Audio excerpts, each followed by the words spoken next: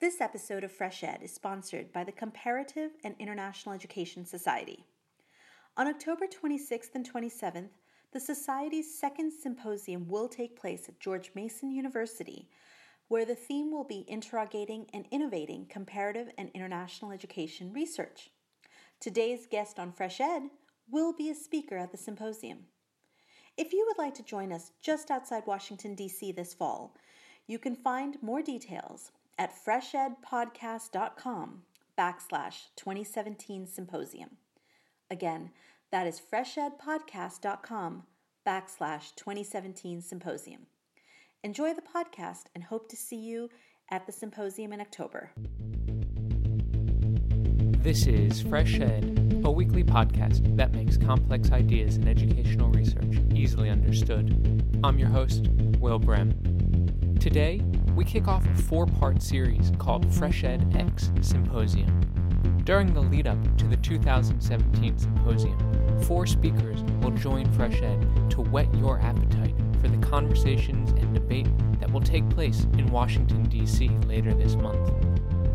This year's symposium asks us to consider how comparative and international education phenomena are studied and wade through the possibility that our field has colonial legacies and tendencies.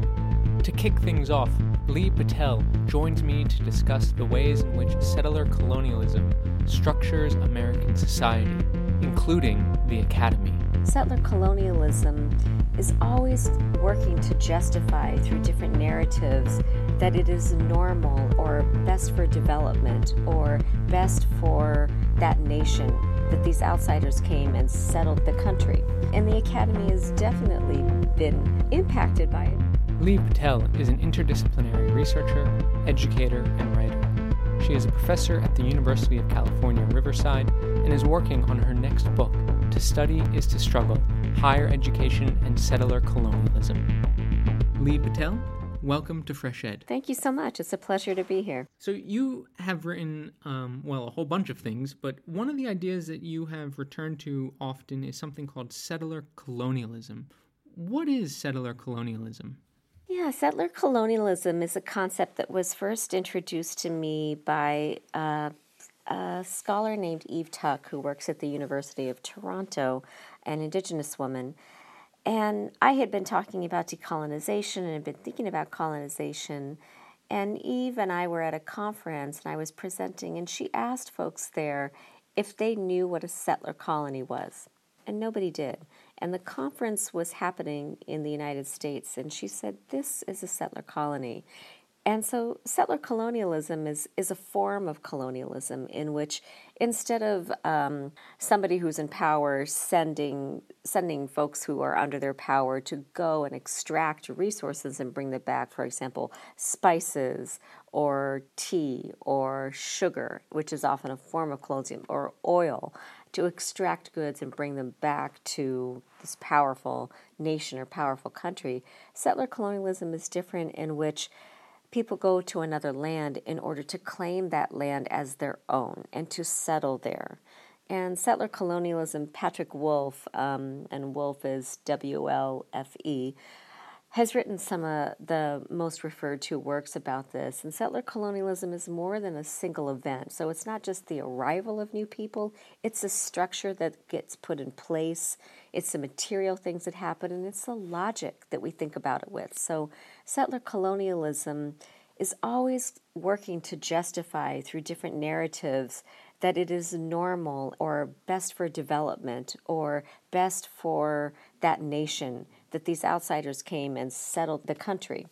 But that settlement also involves this necessary and unseemly and violent task of removing any indigenous people who were there on that land, because it just makes it harder to claim a land if people are already there. So there's a constant attempt to remove or erase indigenous people.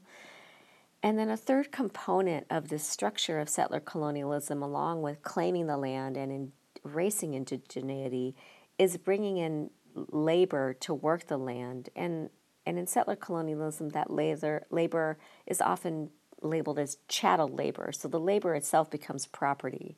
So in the United States, when African peoples were seized as slaves and put on slave ships, at that exact moment they became chattel property.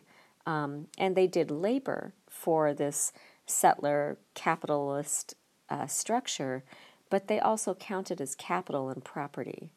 So in a settler colonial structure that again is ongoing and has these intertwined pieces, the interest is to turn land into property to be owned by a few. And then it has other locations for different people within that structure. A location for indigenous people is mostly to disappear because it just makes it harder to claim the land if there are living indigenous people, which there are. And then the locations of being criminalized or being just needing to be a worker, underpaid, that ultimately serves the interests of the few who hold the largest amount of property land interests.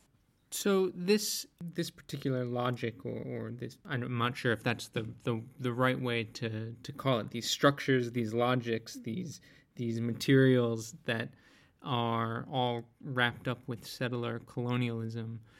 Would you say that they've impacted the academy? Yeah, I think that they have infused just about everything in the United States. That is the structure of the society that we live in, and I think it's a good thing to think about. Like, is it material? Is it logic? Is it structure? I think it's a good idea to refer to it primarily as a structure that has material practices, but it also has logics. So the stories that we tell, the words that we use, justify those material actions. And the Academy has definitely been impacted by it because it's part of how the Academy came to be. It came to be in this structure. So the Academy, as Craig Stephen Wilder writes about in his book, Ebony and Ivy, many of the Ivy League schools, our most elite, celebrated schools in this nation, were literally built by the labor of enslaved Black people. Literally. There was a large story about Georgetown University a couple years ago where Georgetown University came to a place of reckoning with how it had saved itself from bankruptcy by selling a number of slaves that the university owned. And so Georgetown University, being a Jesuit school, I think in a quite representative and quite bittersweet way, enacted this complicated knot. Here's this Jesuit, Catholic-driven service for other people school that owned human beings. And there were religious leaders who were trying to reconcile, how do I be a religious leader and profit from the labor and the selling of human beings? So that is part of our DNA, and that's a private school example. There's also the example of land grant institutions in the United States. The land grants were given to federal universities in the 1800s, and they were created as places where people could go and learn about agriculture and technology. And the only people who were going to go and learn about agriculture and technology were land-owning white men. And that land that was set aside for these land grant institutions, huge amounts of land, well, that was indigenous land that was then repurposed for land grant institution purposes. So it's endemic to who we are. Materially, that's how our institutions have come to be. And then the logics also that we use in the Academy, ideas like intellectual property and needing to gain access to research participants in order to publish about them. Those, to me, not only have mirror settler colonialism, it's a way that settler colonialism is enacted through the Academy. And it seems to me that capitalism would be deeply ingrained or intertwined with a lot of these structures. I mean, particularly with, the access in the IP law, the intellectual property rights regime. When it comes to academia, I mean, it is deeply connected to capitalism over, who owns this property and how can it be sold and profited on. Absolutely. Absolutely. So the idea just even that knowledge can be property, right, should raise a kind of a similar concern when we think about the planet. And you and I are speaking at a time when the planet is reeling from multiple successive hurricanes, devastating earthquakes, and Hopefully people are really concerned about the state of the planet. If we only think about the planet as resources, though, we don't think about it as a living being, and then we think less well about our relationship as other living beings in relationship to that living being. And so with knowledge, if we only think about knowledge as property, with intellectual property, and how people have access to, or who owns an idea, or who should be cited, then that really becomes susceptible, and it has been susceptible, to the power structures in society. So capitalism for sure, but even more so racist capitalism.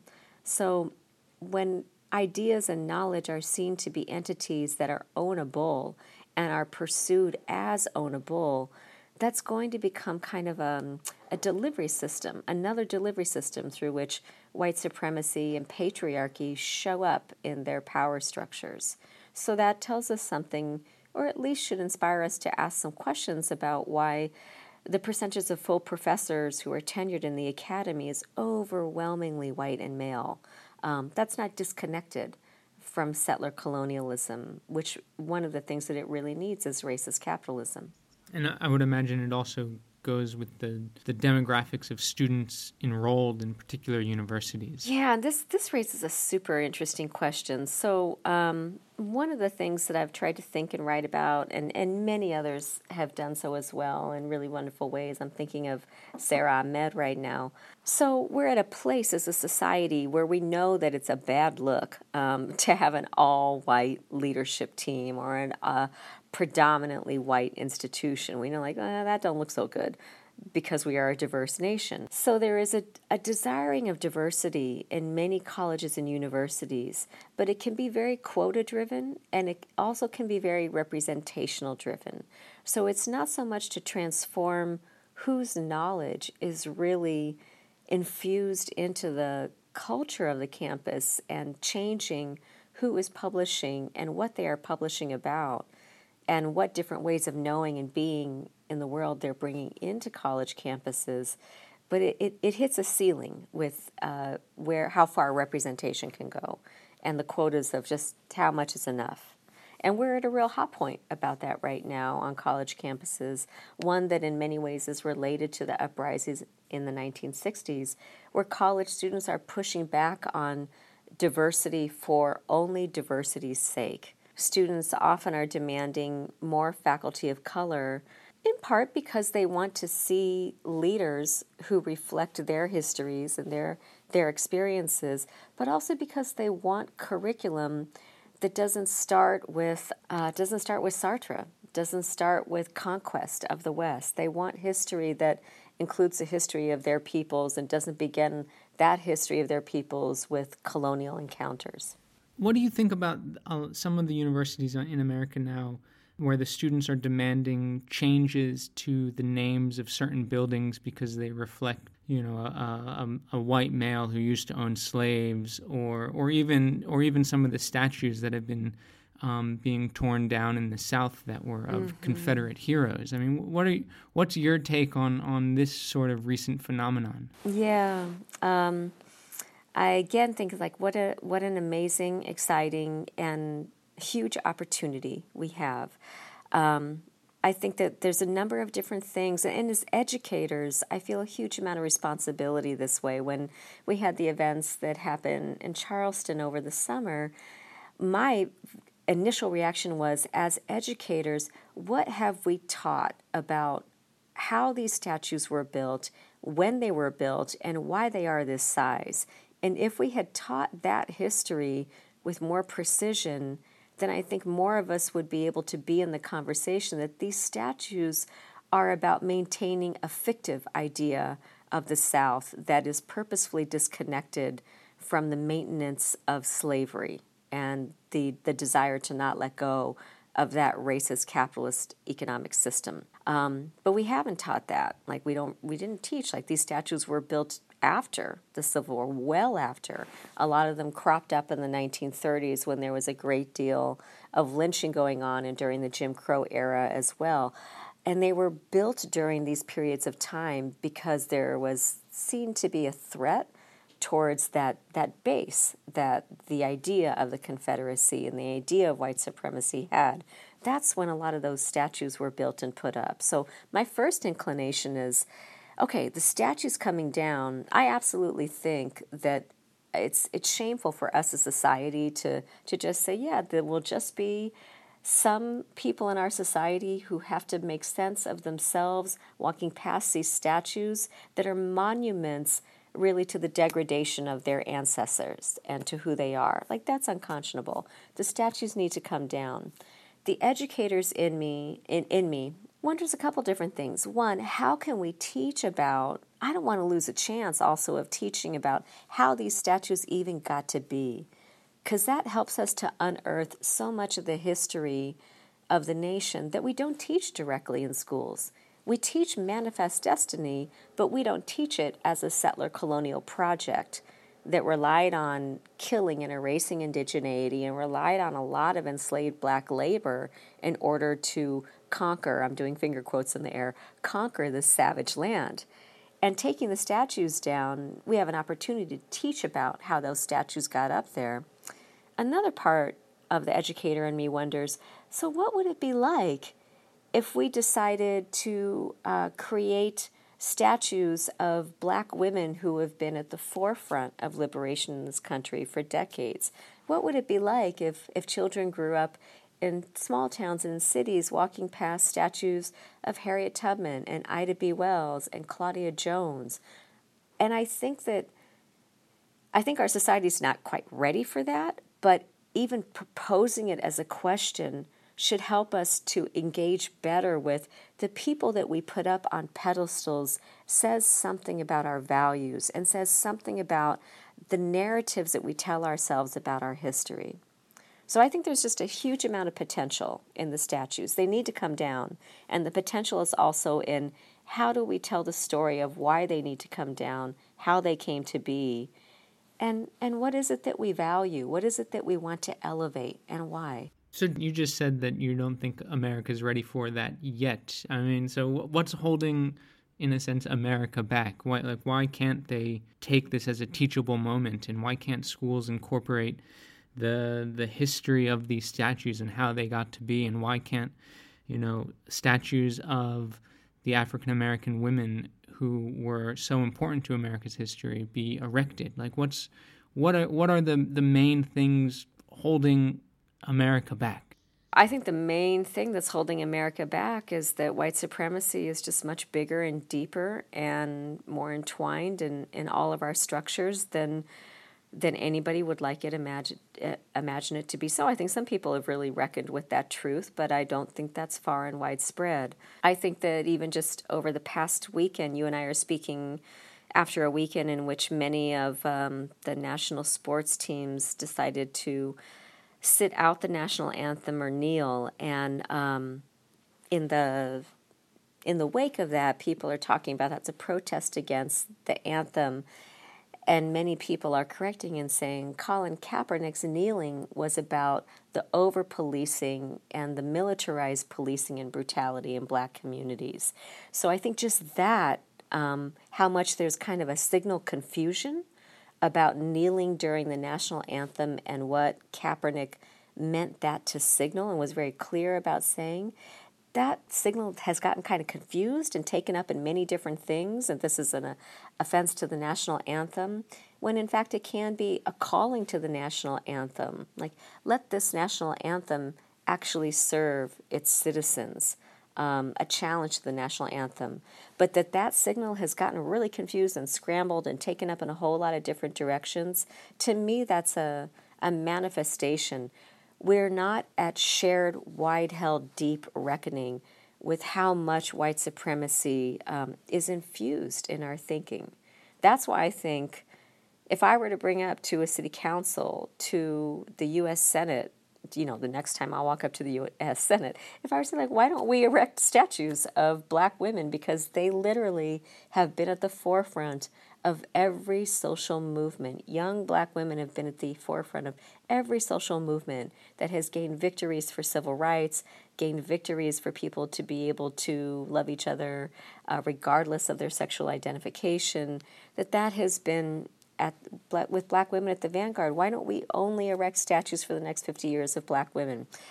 I just don't see it. I think because it's so radically different than who we have anointed as the founding fathers of the country. Like, that's the phrase we use still, as the founding fathers. We're also all white men. Right. So we're not quite there yet. And as an educator, I also believe like there's a tremendous amount of potential in what we teach and how we invite people into a difficult history. I think that too often we teach students curriculum that is flat. And I just have a great deal more faith in humans' abilities to be invited into very difficult, complicated histories. Like, we can handle it, we can deal with it. And in fact, we'll deal with it much better when we have the multiple truths that we have to hold at the same time. You know, it reminds me of the Ken Burns and Lynn Novak documentary on Vietnam that's airing right now. And it is, you know, the simple narrative that was kind of given out to the masses is just so radically different than the complexity of the situation that Ken Burns and Lynn Novak, you know, present. And it really, you know, I just wonder, you know, are Americans trapped by like a very particular and simplistic historical memory? Yeah, I tend to think we do, and I hesitate a little bit in saying that to you because I also don't think it's how we have to be, but I do think that part of how the nation has been able to become an empire has been through the power of a simple narrative. It's much easier to rally behind a simple narrative. And it's much easier in some ways for certain purposes, but it also comes at a great cost. So when we rally behind a simple narrative of what the Vietnam War was, which, you know, I'm thinking about Viet Nguyen's book, multiple books now, that tell the Vietnam War from the story of the Vietnamese. When Americans have been raised with a very simple story of the Vietnam War, for example, or of Manifest Destiny or the founding of the nation, like I've just moved from Boston, and Boston is a beautiful city. It's a wonderful city. And Boston has the word first, like on a plaque every 15 feet in the city, like first this, first that, first library, first, and I'm like, well, okay, but there were people here before that first library. Like there was maybe another kind of library that was happening here. So there's very little recognition of the Wampanoag people when you're walking around the Freedom Trail in Boston. But when we tell a certain kind of simple narrative, there is a power in that. People can really rally behind it. But then we also see the downside of that simple narrative, which is then we have created an attenuated humanity that can handle this more sordid truth because we haven't insisted on that being part of what we have to know about where we come from. It seems to me the Academy has to play a very large role to be able to, you know, make things more complex. And I guess I might feel a little discouraged having, you know, speaking with you and learning about how deeply ingrained the Academy is in this settler colonial logic and structure. And so I'm just, you know, to be honest, I don't really know, like, you know, I am a white man in the Academy, and it's like, how do I behave, and how do I, you know, what is the appropriate way, and, you know, like, how do we actually start valuing alternative epistemologies and ontologies when we're within this very structure that is racist and colonial? You know, I think a couple things are really important for us to do. One of the things that is important in how I think about this is I try to keep distinct the difference between the structure of higher ed and right now where it's at, where it's very much a focus on certification and qualifications and achievement and property. And as somebody who's an educator, has been for over 25 years, just what learning is. Like, my job is to really steward spaces where learning and where knowledge building can happen. And if I keep an eye on the fact that I need to try to the best of my ability to steward spaces where learning can take shape in multiple different ways, and where knowledge building can happen, and that my purpose in doing that isn't for me to be able to publish about that knowledge, then I'm moving away from this logic of property and this logic of research for the researcher's sake.